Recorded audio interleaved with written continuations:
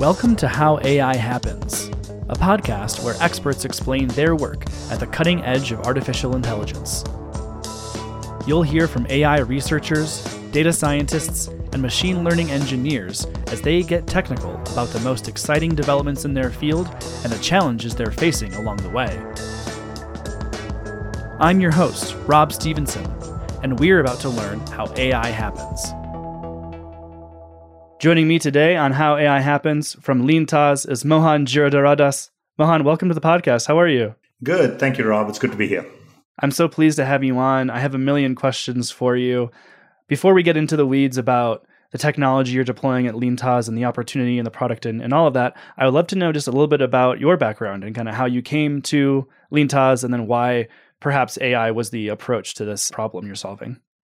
Terrific. My background is I have an undergraduate in electrical engineering from IIT Bombay. I came to the US a long time ago to go attend graduate school at Georgia Tech, got a master's in computer science, specializing in computer graphics. And then I spent 4 years leading a graphics software team doing electronic design automation at Mentor Graphics.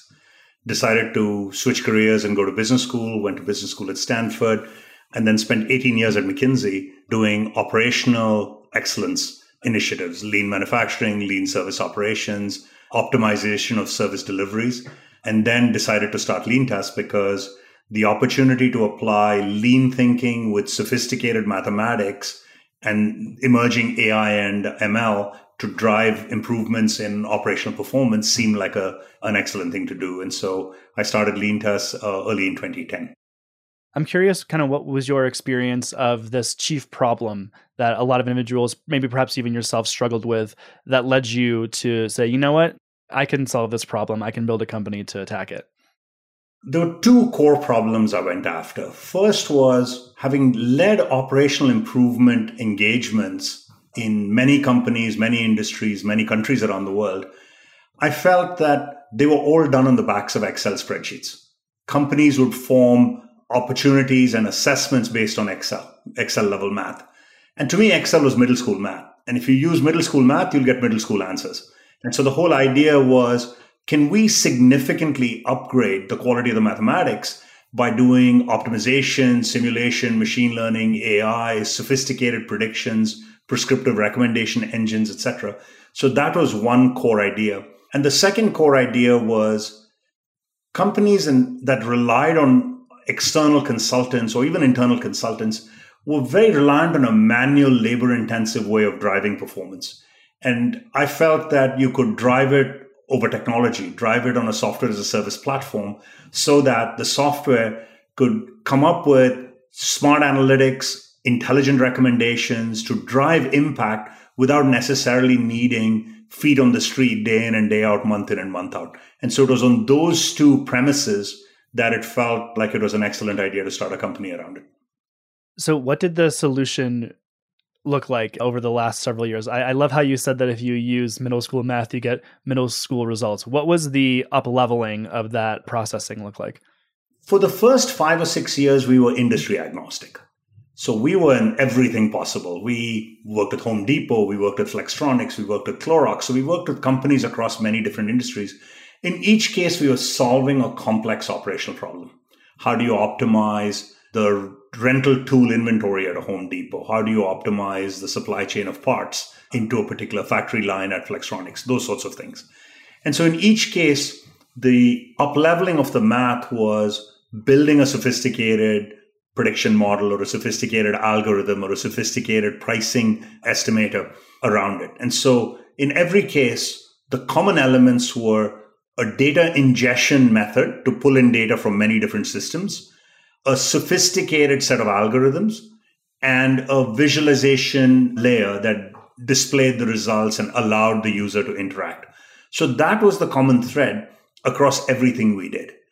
One of the problems we happened to solve was chemotherapy scheduling at Stanford because it met the same criteria.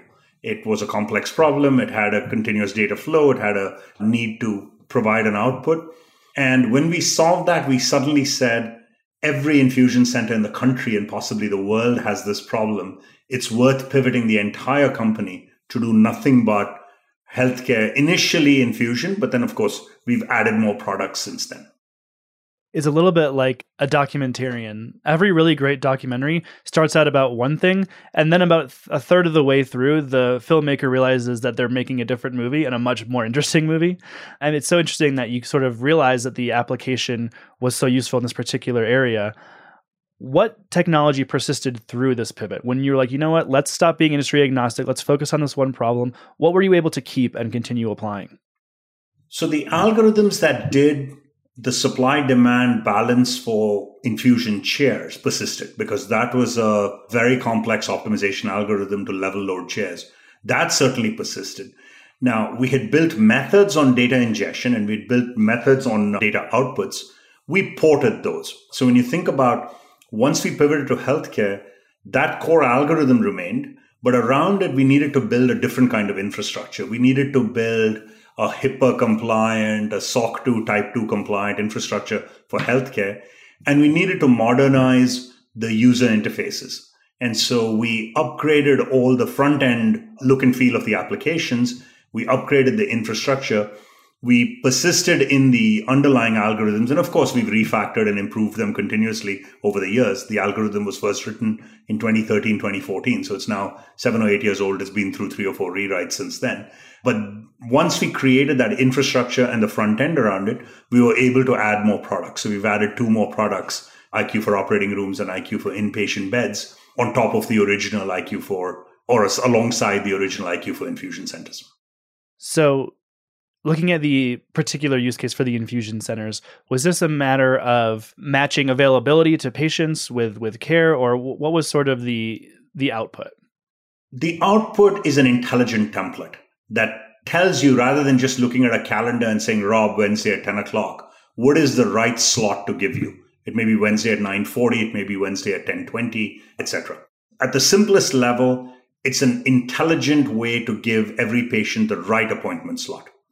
But if you step back a minute and say, what creates this problem in the first place? Matching of supply and demand at the core is a very, very hard problem. Why is that? The demand is essentially hard to predict. It's very volatile. The number of patients, the type of treatment, will they show up late? How long will their treatment run? What ancillary services do they need to their treatment? All of that goes into the demand vector. The supply vector is complex. It's interdependent. You need the pump, the nurse, the chair, and the drug to deliver chemo. If any one of those 4 is missing, chemo doesn't happen.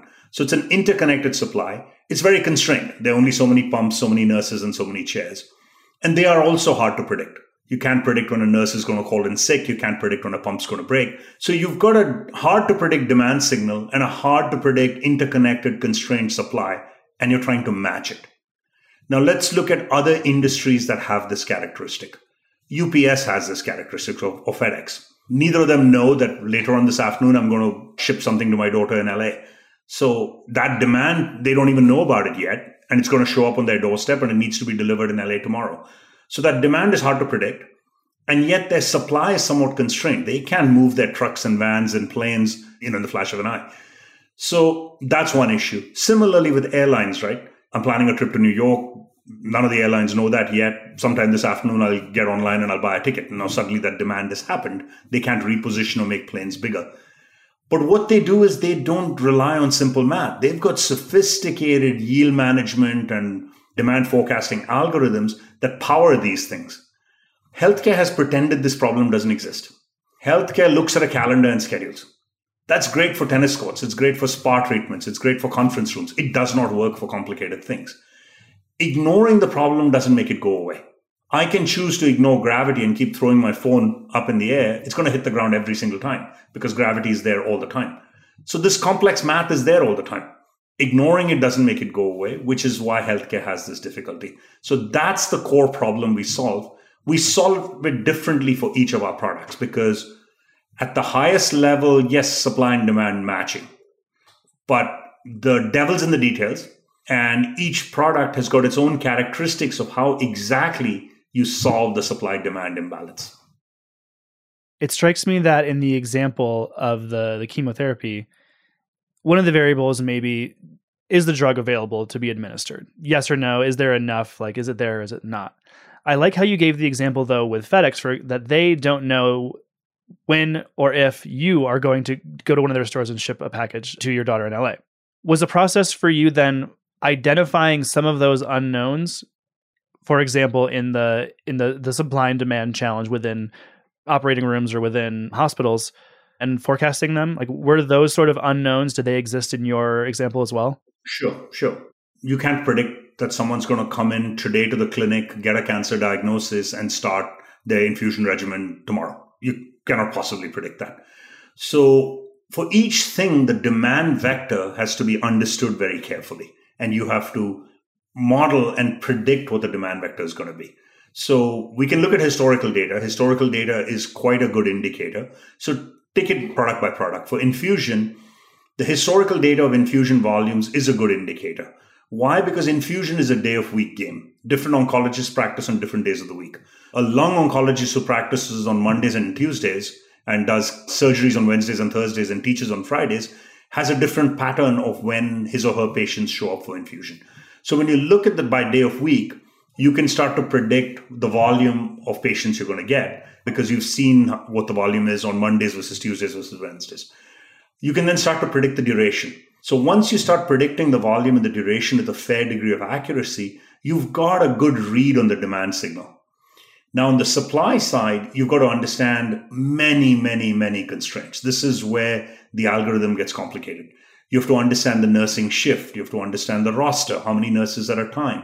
What is the safety protocol? How many patients can a nurse support? How much time does it take for a nurse to get a patient started? You have to understand the chair configurations. How long does it take to flip a chair? Are the chairs organized in pods? You have to understand the pharmacy. Is it close by? Is it remote? How does it mix? How long does it take to mix? You have to understand the clinic. How do people flow from the clinic here?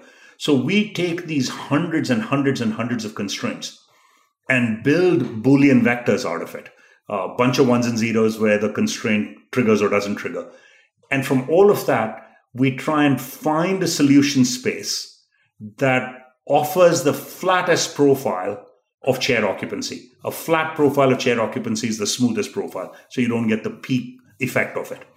And so having done that, the answer has to meet a lot of constraints. It has to meet all those constraints I described. It also has to spread out the appointments. You can't have all your 2-hour appointments happen between 8 and 9 in the morning and then say, oops, sorry, we don't have any more 2-hour appointments. So you have to spread your appointments throughout the day. You cannot start long appointments late in the afternoon because you'll run beyond the closing hours. So there are literally thousands and thousands of these mathematical constraints that come in, and our solution finds optimal template. There are many possible solutions, by the way. The solution space is a number with more than 100 zeros behind it, meaning as the number of possible templates you could find. So we find a good template and we bake that into the EHR. So your scheduler in a seamless manner is making very intelligent decisions. They're offering Rob the 9:10 slot and not the 10:10 slot because it is smarter to offer you for your 2-hour appointment the 9:10 slot. So that's kind of how the product manifests in a series of intelligent, invisible templates. To me, the best technology is the one that's invisible. It's just happening and good stuff is happening automatically, and we are able to provide that. When you start weighing all of these constraints, some of them very nuanced, probably different from hospital to hospital. An example being the arrangement of the chairs in a pod. How do you solve for that? How do you access this data when it's probably different all over the place and the data itself may not exist? Right. So let me be very clear about the difference between custom software and configurable software. So we do not customize our code. It's one body of code running in the cloud that's supporting all 400 infusion centers, all 8,500 chairs. It's one body of code. It's one algorithm, but it's very configurable. So we've understood all the parameters that are configurable, the number of nurses, the shifts, the configuration of pods, etc. And we can flip switches in the configuration unit without changing a line of code. So our deployment teams in the initial, and by the way, we can set up in 6 to 8 weeks, right? And we can set it up all remote without even showing up, which is valuable in a COVID world. And so what our deployment people can do is talk to the leaders at the infusion center, understand these parameters, and make the right flips of the switches, and so that the algorithm then runs correctly. The process of building a configurable approach here seems like it would be a huge relief to the AI practitioner, right? Perhaps they don't have to solve for everything. They just have to allow individuals to customize the output for themselves. Right. But to know what is configurable and what switches need to be flipped, you have to really, really solve the problem. And so first you solve the entire problem. Then you understand what is common versus what is going to be configurable. Find a way to expose the configurable portions into admin consoles, etc. And that's part of the beauty of how we design and build our products. Got it. You mentioned a moment ago how the template has 100 decimal points after. I mean, there's this many possible iterations. How are you detecting and ensuring accuracy? Well, we can tell what the wait times are, because if the template works, we should be able to see a 30, 40, 50% reduction in the wait times at peak. And so we know the wait time. So we're measuring all the metrics. We know how many patients were being seen before versus how many are being seen now. We know how many patient hours of infusion were delivered. So we can see that the volume metrics are going up while the hours of wait time and the hours of running over the scheduled close of clinic are going down, which means we're getting more done with less. We're packing our chairs better and serving patients better. So we know that. Over a period of time, the algorithms drift. And the reason they drift is the patient mix can change. Remember, chemo is only a 6 or 8 week regimen. So at any point in time, someone's either in their first week of chemo or their last week of chemo. And so the patient mix being served on any given day is under constant flux. So imagine, for instance, just theoretically, if suddenly an infusion center started to handle a lot more complex long duration chemos. 3 months from now, their average appointment length might be 4 hours instead of 2 hours, in which case our templates will no longer be correct. The templates would have drifted off. If they suddenly hire 5 more oncologists and don't change the number of chairs, the volume might go up because these 5 more oncologists are showing up every day and recommending 20 patients a day to get chemo. So suddenly you've got 100 more patients showing up on any given day. So the volume can change, the mix can change, the center may change its practices, the number of nurses may change. So lots of things can change. So what we do is we know we can predict at the start what we think is going to happen based on our algorithm. Well, at the end of the day, we know what actually happened. And so we are able to tell whether our accuracy was worth it. It's a bit like if you forecast what the temperature is going to be today, and at night you know what it actually was, you can tell whether you predicted close or not. So we can tell on a bunch of metrics how close we were. And we monitor that constantly. So if over a period of time we feel like we're systematically missing, we're guessing Wednesdays wrong every Wednesday for the last 5 Wednesdays in a row, we go, ooh, time to fix the Wednesday template. So we understand when and where to tweak the templates. Now, we are guarded about it because we don't want to be a nuisance to our customers and bug them every day about tweaking their templates. So we keep track and we see whether the drift is a fatal drift or just a minor inconvenience. And we batch it, and 3 or 4 times a year, we will give them their little template refresh and upgrade the templates. That philosophy is true in everything. It's true in how operating room blocks are allocated. It's true in how bed placement decisions are made. So the general model of predict the supply-demand balance, figure out the optimization algorithm, intervene actively and continuously to keep the supply-demand dynamic in check, and then constantly retrain and tweak is where the AI and ML come in as well. Drift would result when there's a change in the assumed constraints, right? That's one way the drift could result. The others could just be the underlying volumes change. The volume story changes, either because of number of providers or more people in the catchment area or more people getting cancer. Who knows? The volume could change. If the volume changes, your demand prediction algorithms are off. If your demand prediction algorithms are off, the supply-demand balancing algorithm is matching to an incorrect demand forecast. And therefore, that algorithm won't be right, which means the template won't be right. So if anything deviates from what you thought it would be, either on the demand side or the supply side, by definition, the algorithm is not working perfectly. And we build our algorithms to be resilient. They're not fragile. We run them through simulation and we subject them to enormous shocks on the volume side, on the mix side, etc. We run millions and millions of runs of a simulation algorithm on everything so that they're resilient. And if they're resilient, they can handle shocks. which means it's okay to refresh the templates not every day, but every few months, right? Think of it like a shock absorber. If you designed your car with such a fragile suspension that the first pothole wiped out the axle, it's not a very useful car. So the car has to have a shock absorber. Now, at some point, the shock may be so big that the shock absorber couldn't take it. And that could happen to a template too. If 5 practices merge and send all their patients to one center, for instance, that's too big a shock. But we certainly design our algorithms to be resilient in that manner. Resilience seems to be crucial because of how high the stakes are for an individual receiving chemotherapy, for example. If this were being applied to my local hair salon, for example, and you booked me for hair salon and it didn't work, I'd be like, whatever, I'll get a haircut tomorrow. So the higher the stakes, the more important it is to stress test these technologies, right? So when you are stress testing, when you are subjecting the algorithm to extreme situations, is this just a matter of changing variables and seeing how it reacts, or are you putting new data into it? How are you stress testing this? Well, we're stress testing by taking various permutations and combinations of volume and mix and so on. So that's how we're stress testing it. What's important is we're doing operational things, not clinical things. So in some sense, we are not subjecting the patient to clinical risk by our decisions, because we are not trying to mess with the regimens or whether they got a certain drug or a certain other drug, right? So we're not doing any of those things. And so the ultimate safety valve on this is, let's say our template is wrong. What happens is, yes, some patients waited longer. Yes, the center, instead of closing at 7 p.m., closed at 9:30 p.m. on a given day. So the front line of the health system can recover. Now, if that happens all the time, they're obviously not going to be happy with our algorithm because it's not working correctly. But on any given patient encounter, our algorithm is not in the critical path of making a risky patient decision, because the health system is carrying the burden of treating each patient right from a clinical perspective.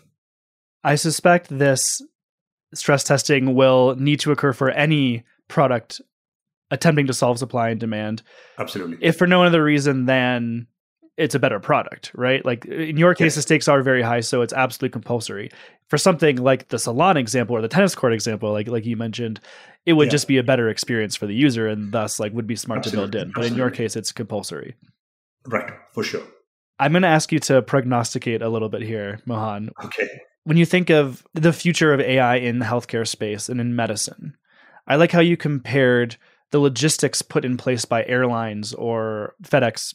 Is the goal to model the sophistication we see in other businesses and parallel that? Are there more applications? Where do you think is the harmony between pointing advanced technologies like these at really challenging problems within the healthcare system? What is the end goal? Well, the end goal is the highest and best use of every person's skill. So to the extent you can equip every person to make the best possible decisions they could make without wasting their time pulling numbers and counting noses in beds and so on, which they do today, then you are allowing each person to deliver at their full potential. So what you start with is simple robotic process automation can take care of routine filling out of forms and coding procedures correctly and making sure the billings work and that the right payer is charged for the right procedure, the right amount, et cetera, et cetera. So all of that you can take with automation.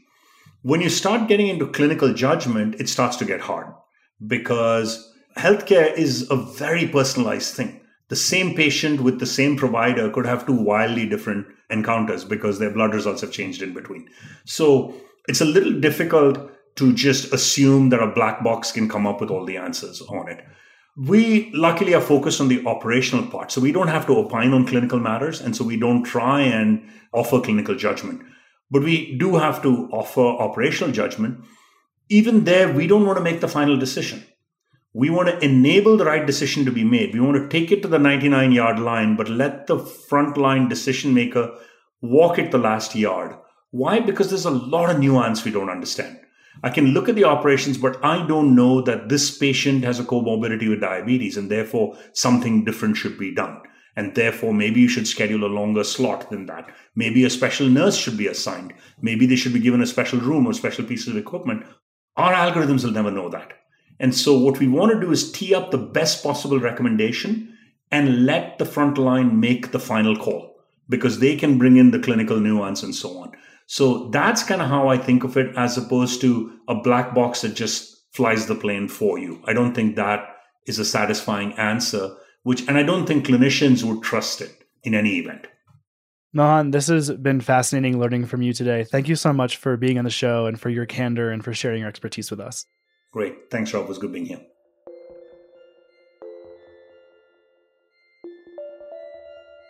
How AI Happens is brought to you by Sama. Sama provides accurate data for ambitious AI. Specializing in image, video, and sensor data annotation and validation for machine learning algorithms in industries such as transportation, retail, e-commerce, media, medtech, robotics, and agriculture. For more information, head to sama.com.